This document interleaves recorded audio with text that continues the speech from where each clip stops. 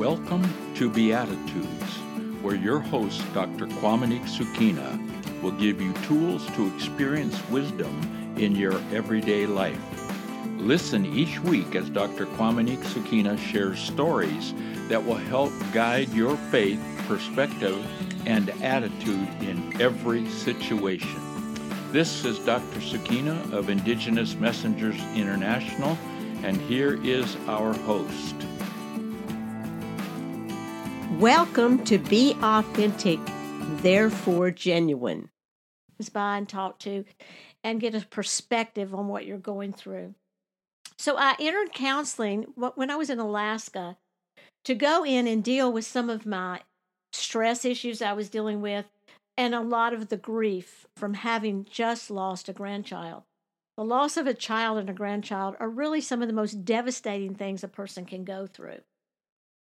So this pain that I was in propelled me to make an honest connection with another human. Enter Maggie. Maggie was the therapist that I ended up finding in Alaska, and she truly was a gift from God.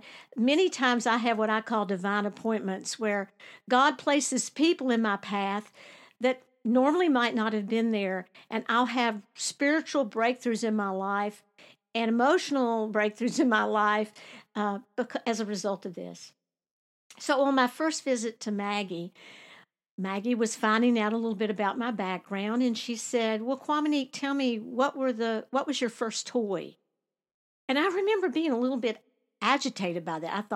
I thought to myself, I'm here to talk about grief. Why are you asking me about my first toy? But I went ahead and I answered her because I thought, well, I'll just go ahead and, she's trying to get information on me, to get some background on me as a person. So I told her, I said, my first toy that I loved was crayons. And she went, "Oh, you loved art." And I said, "Actually, no." I said, I put the crayons between my fingers and I would have them talk to each other like they were people. I said, I remember sticking the dark color crayons, like the blue, the black, the brown, the dark purple.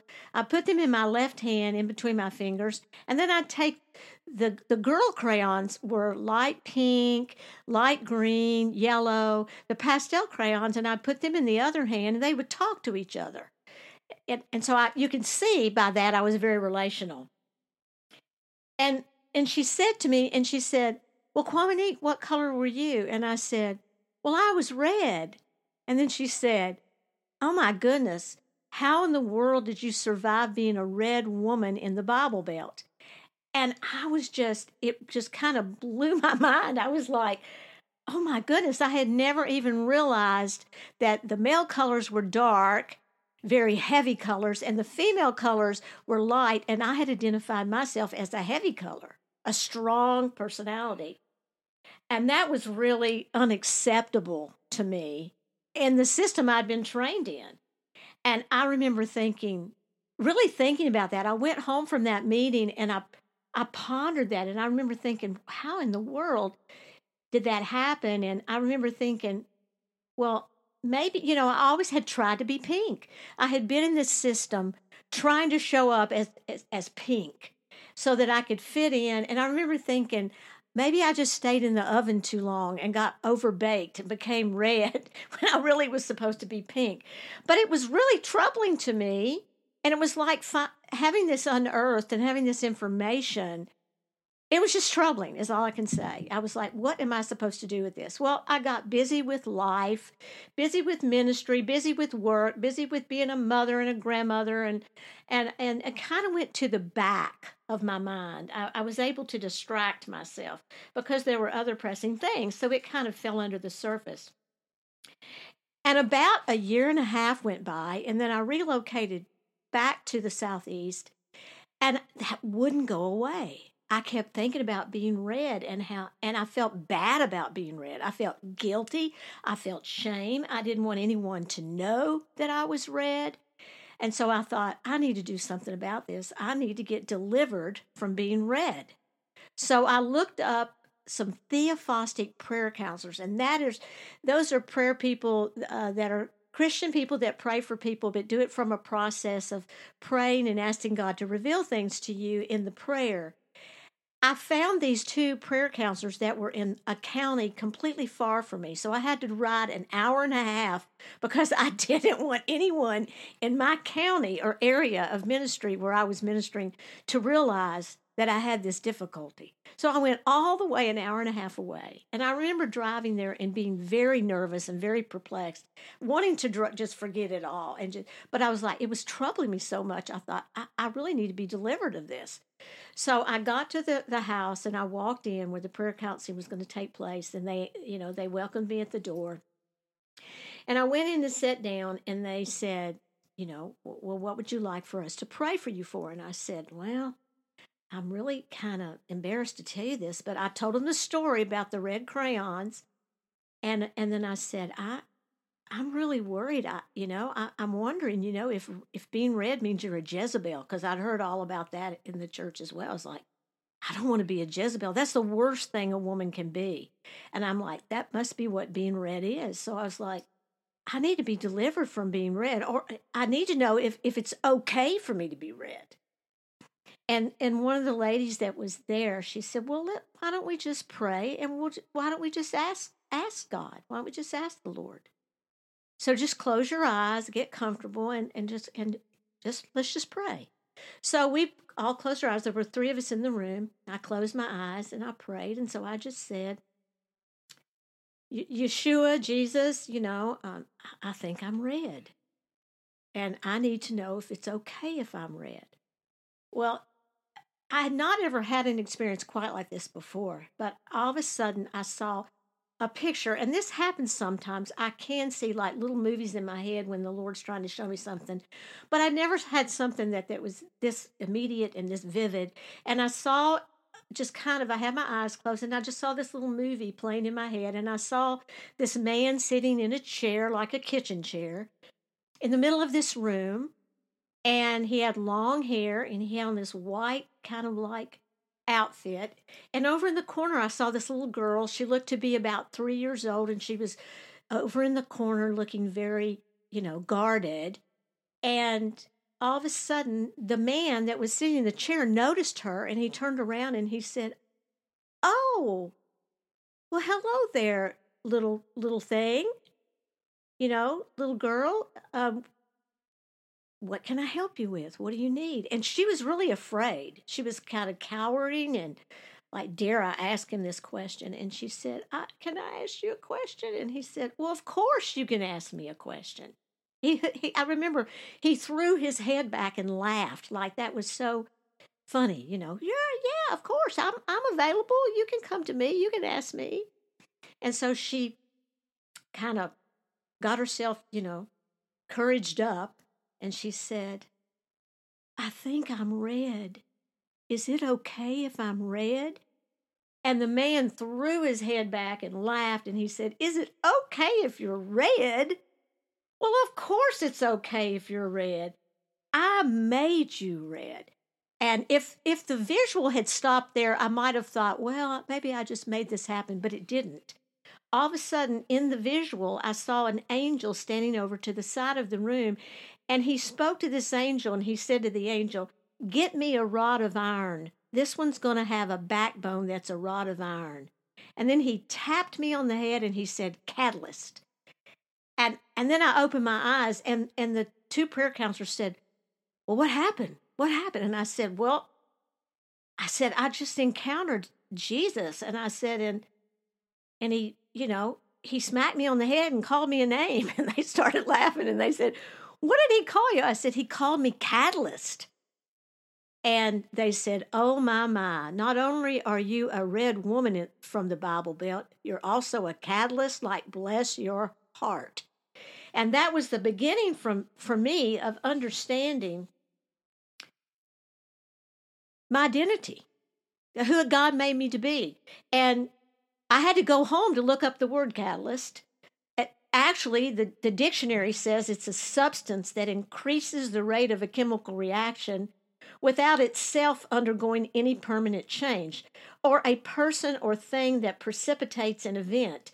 So all of a sudden I was clear and understood why I could walk in a room at times and stir the atmosphere. There might be people there that would like me or not like me, and I hadn't said a thing. I understood some things about my calling, the hope of my calling, where I had been made to be a red woman. I didn't choose that. God had made me that way. And that he was not only basically not only okay with that, but he made me that way. But I also had to understand quickly that even though God was happy with that the man-made mold that I'd been a part of would not be happy with that I would be misunderstood, I would be judged, and also be rejected. That if I really stood in what I had been called to do, I couldn't look outside of myself for that validation or even vindication. God was good with me being red, but that didn't mean that mankind was good with me being red. And I had to get good with being red myself. When you hear about the people coming out of Egypt, it took them a long time to get Egypt out of them. So although I got this identity dropped on me, for many years, but most of my life, I'd been trying to water down my redness and become pink. And so I had to learn how to stand in that place. And I had to first be the one that accepted that and didn't derail on myself. What does it mean by authenticity? To be authentic means we are true to who we are at the core of ourselves without pretense. We own our values and our personality, even when we're under pressure. The essence of who we are comes through. We are an honest representation of ourselves. We no longer seek outside or for external validation or the approval of others to feel good about ourselves. Now, I'm not saying this is easy. This is not easy. I still struggle with this every day. Being an honest representation of yourself takes a whole lot of courage. We have to be comfortable in our own skin. That's what authenticity is about. Authentic people don't expect themselves to be perfect. They accept their own humanity, they admit their mistakes, and they learn from them. But remember this, that honesty is the key component to authenticity. Authentic people have to be honest with themselves and with others, even when it's difficult.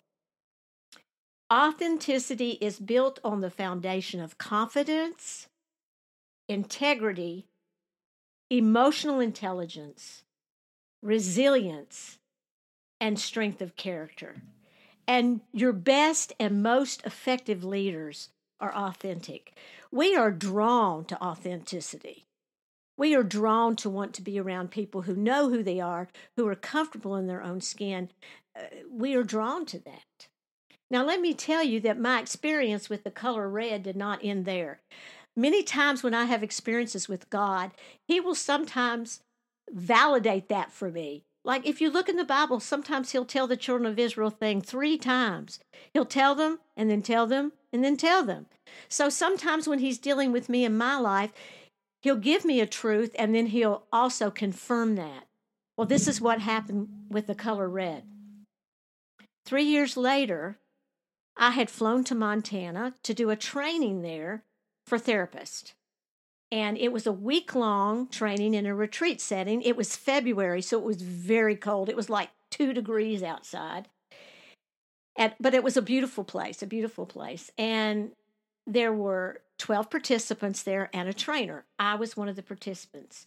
We would start every day by a meeting. We'd have a meeting with each other and we shared our stories. We got to know each other. And when I first went, I was really afraid because I had come from this really narrow place in my spirituality, in my expression of Christianity, where I was really afraid to be out of the box. I was really afraid to be around people of other faith. I was really afraid because I don't know what, it's just the difference, the diversity. And through my life, God changed that for me. During that time, I was still very afraid. I'm like, oh my goodness, what if I get there and I run into somebody that's different? And so when I went there, I was somewhat guarded in the beginning. After I got there, I became very open because I realized that we're all all of us are human, and even though we're diverse and from different walks of life, we're all part of humanity. We're a part of the human family. And in that week, I really grew to know and love these people, and they did me. We shared stories. We at night there was no television, no computer, no telephones.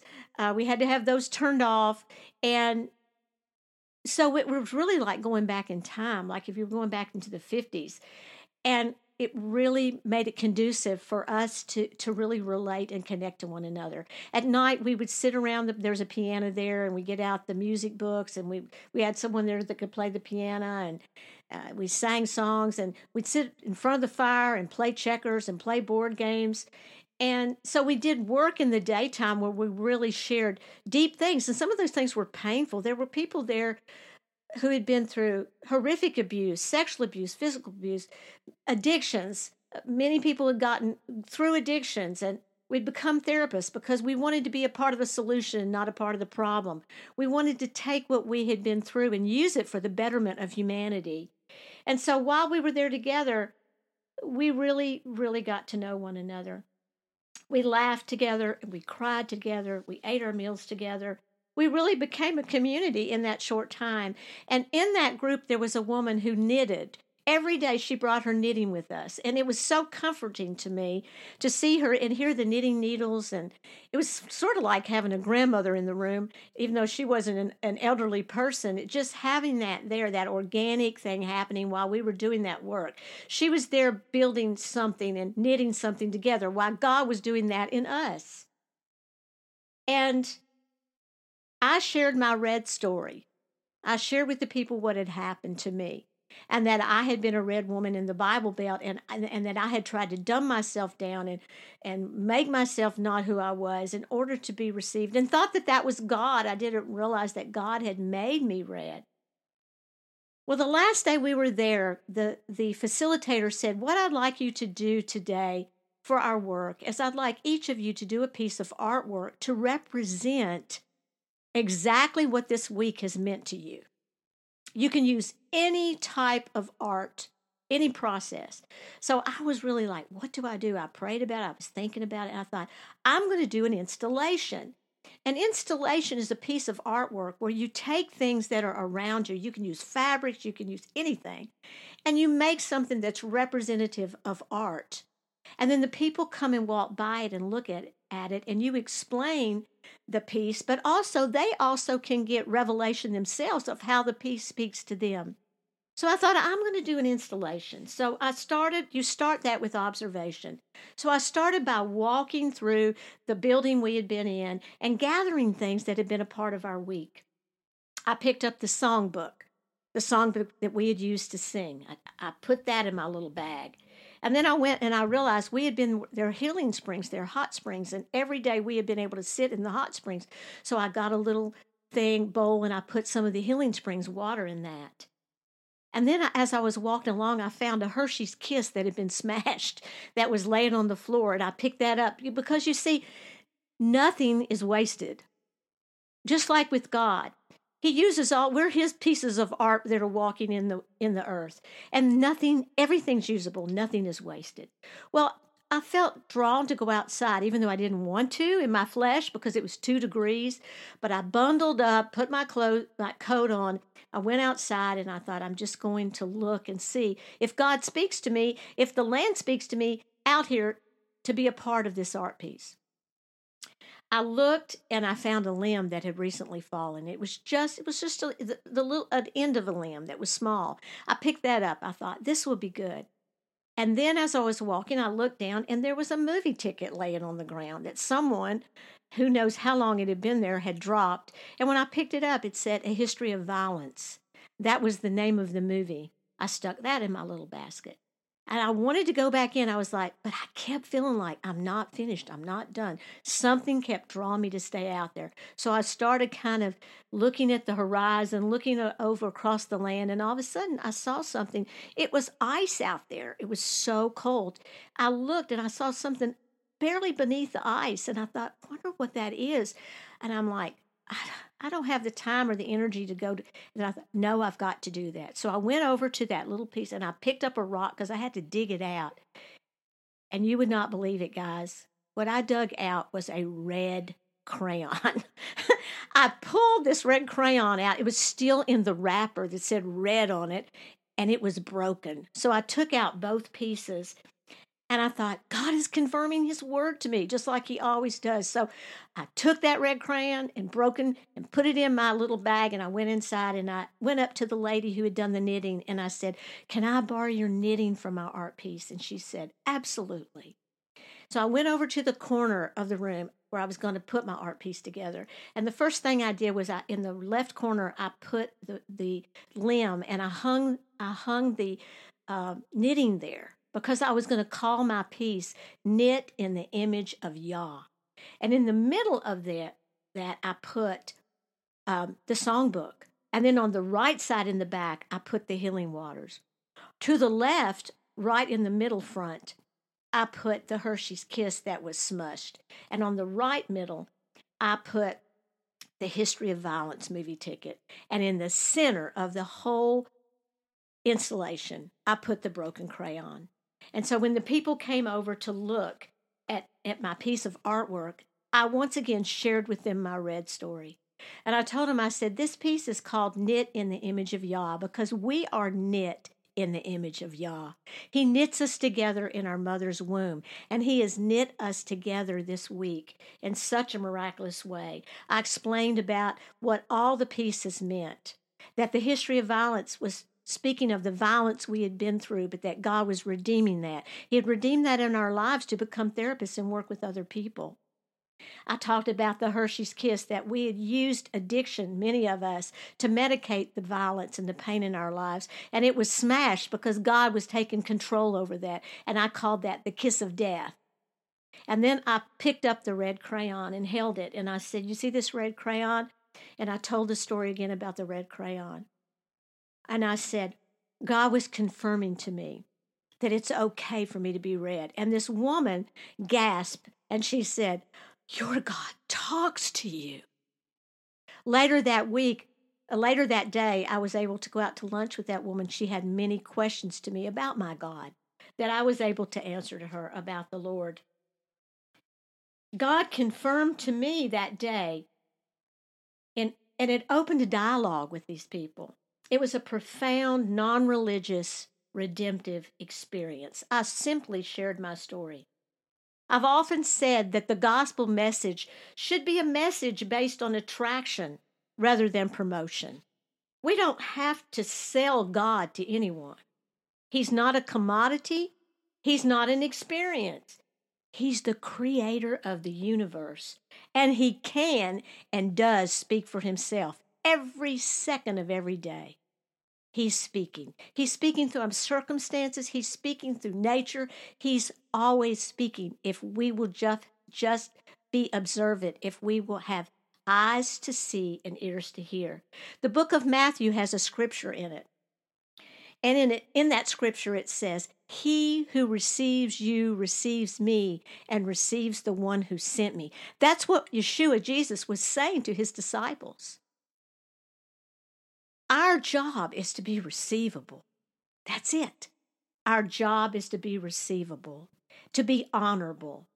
And the first step to that is to be authentic. My desire, I don't know about you, but my desire is to be so authentic that I'm like the Velveteen Rabbit. If you don't know that story, read it. It's amazing. I want to be so real that when I cross the veil, the velvet on me is worn from being in life all the way, showing up to be authentically me. Thank you so much for joining me today and giving me your time, because your time is valuable. And I want to tell you, if you would like to learn more about some of the resources that I have, you can go to indigenousmessengers.com. Blessings to you all. And once again, this is dedicated to my children and my grandchildren.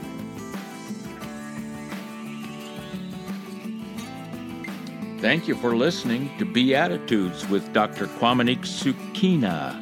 Be sure to follow the show for more tools on how to experience wisdom in your everyday life. for you to walk in victory with the right attitude.